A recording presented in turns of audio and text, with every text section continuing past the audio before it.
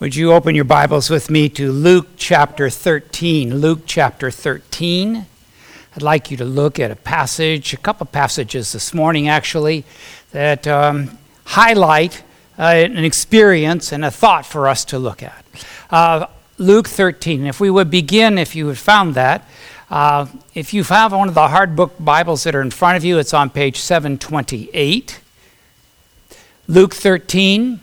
And we're going to begin with verse 22. Luke 13, verse 22. And then Jesus went through the towns and villages, teaching as he made his way to Jerusalem. As we discovered last week, or earlier we were talking about, this is part of the travel narrative. The travel narrative begins in Luke chapter 9, verse 51, when Jesus said in the book, reveals that he turned his face resolutely towards Jerusalem. In other words, he was making his way, his last journey towards the cross.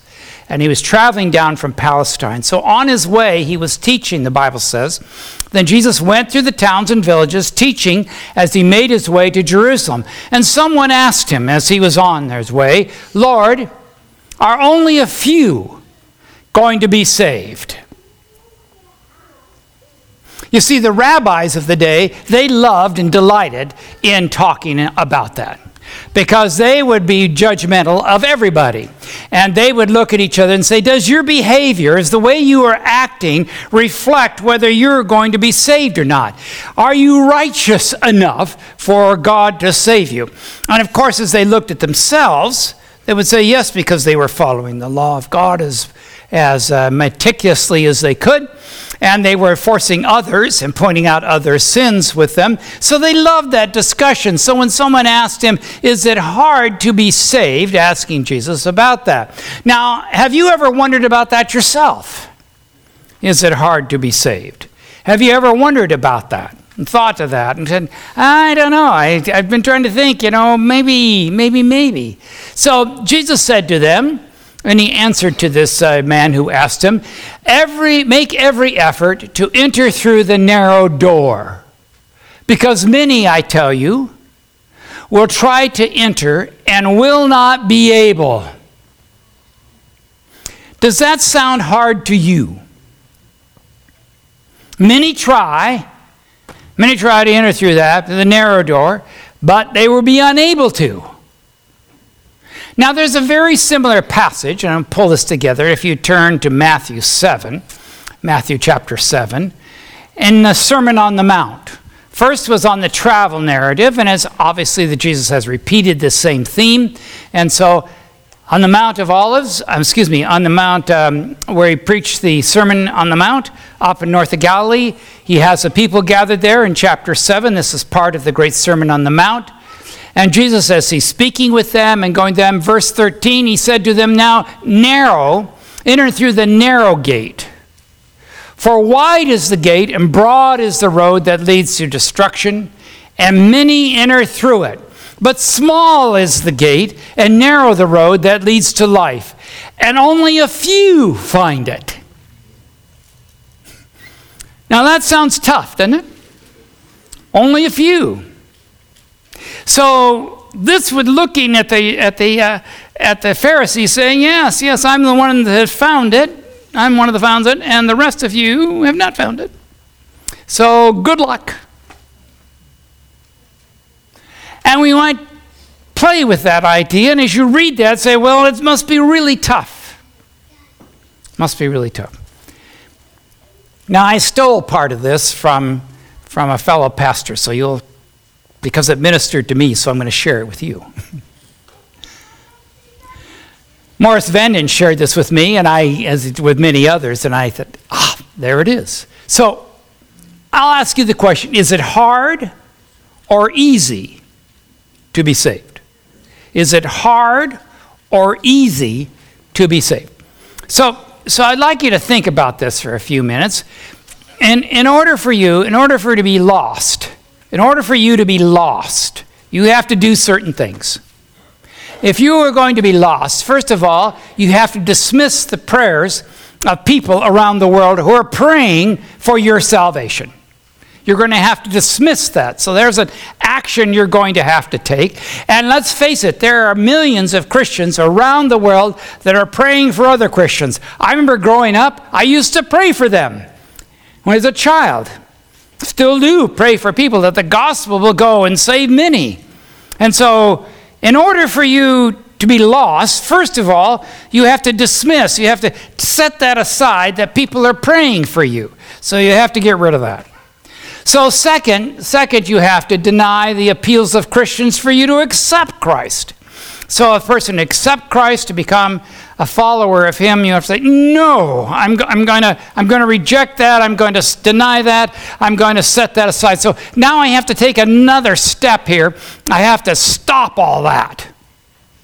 Number 3, you have to ignore what the Bible says. Now, there are many people who haven't read the Bible and aren't reading, but if you read the Bible, there is from page to page through there an appeal of God for you to come to him. You can read that all the way through from Genesis to Revelation. There's that appeal that comes. So if you're reading the Bible or you're going to have to ignore its message or set it aside, keep it shut, millions of people do, take that action, you won't be able to come. Number 4. So number 4 is you come along and now you have to stop praying for God's help. So you got to stop that. So you have to take another action. Now, I'm not going to pray anymore. Not going to say, oh, help me, God. And that to say, people say that kind of as a swear thing or something in difficulty, calling out to God to help them. We got to stop that. And you got to quit that. You see, and then you have to kind of, do it your own way. Do it my way, not his way, my way. Number 5, you have to resist God's love for you. Because God said, for God so loved the world, what? They gave his only begotten Son. So God's love reaching out to all of you, you're going to have to resist God's love and stop that. And then you're going to have to ignore the promptings of the Holy Spirit. And the Holy Spirit is like the hound of heaven who is out speaking to you, calling for you, prompting you to come to him to do right. You're going to have to stop all that and have to quit all that. And then you're going to have to reject God's grace in saving you. You're going to have to set that aside and get rid of that, so forth. So if you're going to be lost, you got to actively work at it. Doesn't that sound right? You have to work at it. In other words, you have to say, I'm on my own. I don't need God. I'm going to handle this myself, whatever the circumstances. So here I am. I'll take care of it. And you're perfectly willing to do that. But if you don't resist, if you don't fight your own way, God will gently lead you to him. If you don't resist, you'll keep going. And many of you have been, in your experience, resisted him for a long time, and then finally you gave up and said, all right. I know that story. That's mine. Resisting. And then his draw, his call to you. So, in short, you open your heart to him. Open your heart. So, if I were to ask you, is it hard or easy to be saved? You can say, well, if you want to be lost, you got to work at it. You got to really work at it. I think that's a positive, don't you? That's a good thing. So, but what did Jesus say then? Because he said, narrow is the way, few find it. How in the world? Broad way, people take the broad way and are lost. So what is Jesus talking about? Now in Matthew 13, another passage there, now he tells an interesting parable that is related to this in a sense. And that particular is when he talks in a parable, and he said, verse 31, the kingdom of heaven is like a mustard seed, which a man took and he planted it in his field. And though it is smallest of all seeds, yet when it grows, it is the largest in the garden plants and becomes a tree, so that the birds come and perch in its branches. Now, this last couple of weeks, we've been talking about one small step for man, remember? We've been doing that. I remember that. So, A few years ago, I was over at Cape Kennedy, Cape Canaveral, and I had never been there. I thought, oh, this is going to be fabulous. I thought it would look like Disneyland. And I get over there, and it looks like a bunch of warehouses. And have you been there? I just kind of, wow, this is really disappointing. And I thought, boy, it'd be fancy stuff. No, it's just warehouses and things not much to look at. They took us on a bus and said, see all those parts laying there? Those are parts of rockets that we've recollected. Oh, look like scrap. So anyway, go by there. So they went in and they had a mock-up of the moon landing. I don't know if they still do there, but and I had the capsule, a mock-up of the capsule and kind of a ground to look like it. And we go in there, and this man who is absolutely colorless in his speaking, he said to us, how many of you remember the moon landing? Oh, yeah, I shot my hand up, and I looked around, and I was about 20 of us out of 150. Okay, how many of you remember the moon landing? Raise your hand. That's what I thought.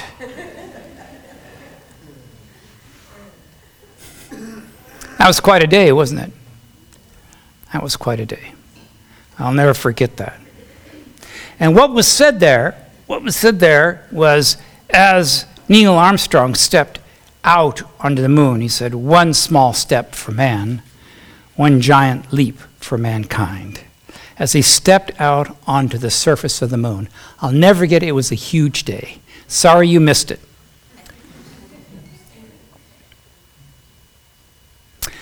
One small step for a man. See, started something huge. Signified something huge. Just one walk, one step. I would like to suggest to you planting one small step, one small seed of the mustard seed. The mustard seed grows, and if you nurture it, let it grow, it grows into a huge household of faith in your own heart. Amen. If you will let it go. Let it grow.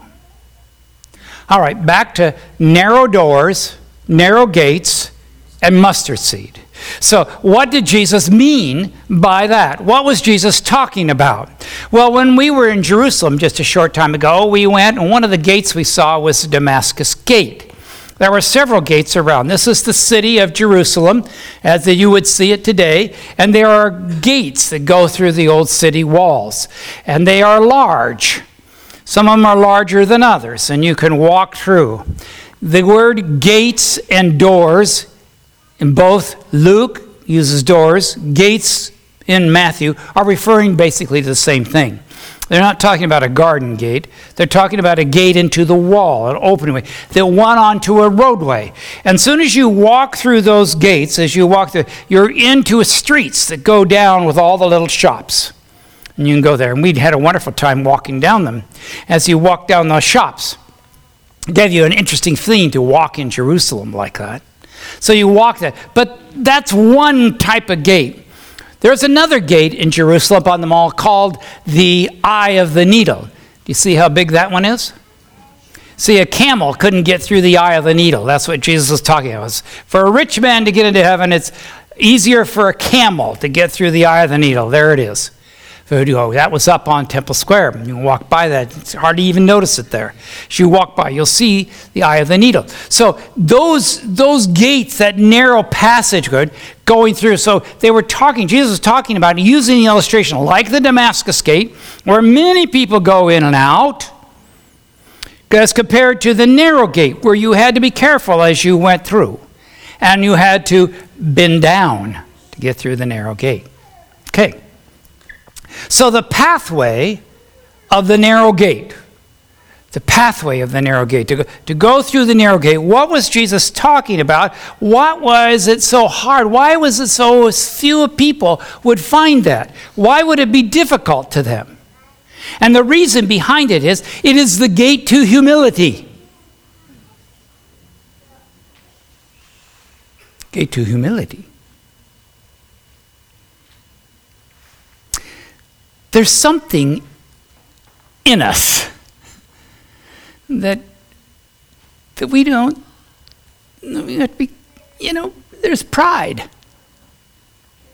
There's a feeling of pride. I just noticed this headline. I don't know if you caught it. Constance Wu demanded top billing over Jennifer Lopez and Cardi B in Hustlers. What was she asking? She was saying, me first. Me first, wasn't that right? She would say, me first. The first shall be what? Last. First shall be last. I don't know if you have children that grow up. Me first, me first. Gonna have ice cream. Oh, me first, me first. So when our boys were growing up, I got tired of that. So I said, when you say me first, you are actually saying the first shall be last, and you want to go last. So they forgot that. Oh, me first, me first. Oh, thank you, Scott. You will be last. That was so nice of you. All the rest of us were ahead of you. That is so kind of you. Pretty soon they caught on. Dad, I'd like to be last today. The last shall be what? First. Humility. Humility. The gate is wide to self-importance. The gate is so wide that we want to walk down because we're important. And we take pride of who we are. So I want to plaster my degrees all over the walls. So everything I could think of to put on the walls so that I could look at it and realize I'm important. I thought one time of just hanging my 8th grade diploma on the wall. Just that, see if anybody noticed. Probably not. Self-importance, so important that, me first, I got to be sure to take care of me first. If we would enter into Christ's likeness, we must surrender un-Christ-likeness. We must do that. Surrendering that. It's not easy, is it? Not easy. How do I realize? How do I stop that? How do I make that journey?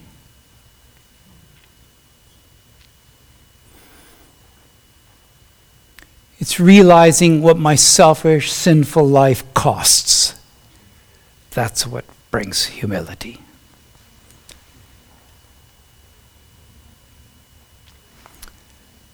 It brings humility to know that Christ paid for that.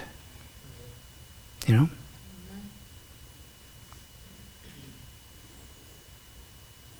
He went to the cross to pay for my selfish, sinful life. And as a result of that, I cannot stand in self-pride, self-importance, because somebody else knows me and yet still loves me. I'd like you to follow this passage of David out of the Old Testament. I'd like for you to look just at this one passage as we look together. It is just a little bit, just 3 verses, right in the very first of the Psalms, Psalm chapter 1.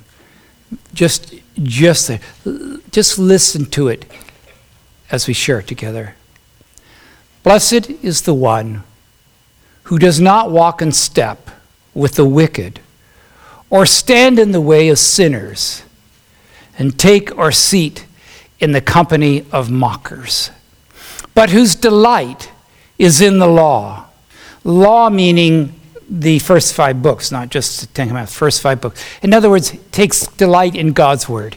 But those who delight in God's word, it could say, and who meditates on his book, on his life, day and night, that person is like a tree, the mustard seed, is like the tree planted by the streams of water, which yields its fruit in season, and whose leaf does not wither, wherever they are, whatever they prosper. So that giving of understanding, it is from Scripture I recognize my role. I see my importance only relies in Christ. I am his child. And so my importance is a gift to me because he values me. That's why I'm of value. I'm related to the King by his blood. And therefore, I'm important in him. Just as you are. All equal. We're all equal. So this person is like planted, that mustard seed, by the streams of water. And because of that, because I delight in knowing my relationship with God and finding him and finding my servant, what happens with that is that growth is that my fruit comes out of me to help others and around me because I am with Jesus. The easiest way is just to go to Christ. The easiest way is just to learn from him. Lord, let me be with you. The easiest way. Easiest way to heaven. So it is a sobering thought. Sobering thought about self and about self-righteousness and self-thought. And it's a discipline, a self-discipline to say, Lord, I'm going to follow you. And so this morning, we end with this. Jesus asks, are you coming? Are you coming? Lord, I thank you for these illustration of gates and doors. Of the mustard seed, they're just simple little illustrations, but with a profound truth. Not to show us how hard it is to find heaven, but how much our need is to come to Christ. To be dependent upon him. He creates our value, not a value that we create ourselves. All that we do and all that we offer, Lord, is nothing. But when we come to you, you find us the pearls of great price. You find us as of gold. You find us as your children. And you love us and welcome us home. May we all find the narrow gate. Amen.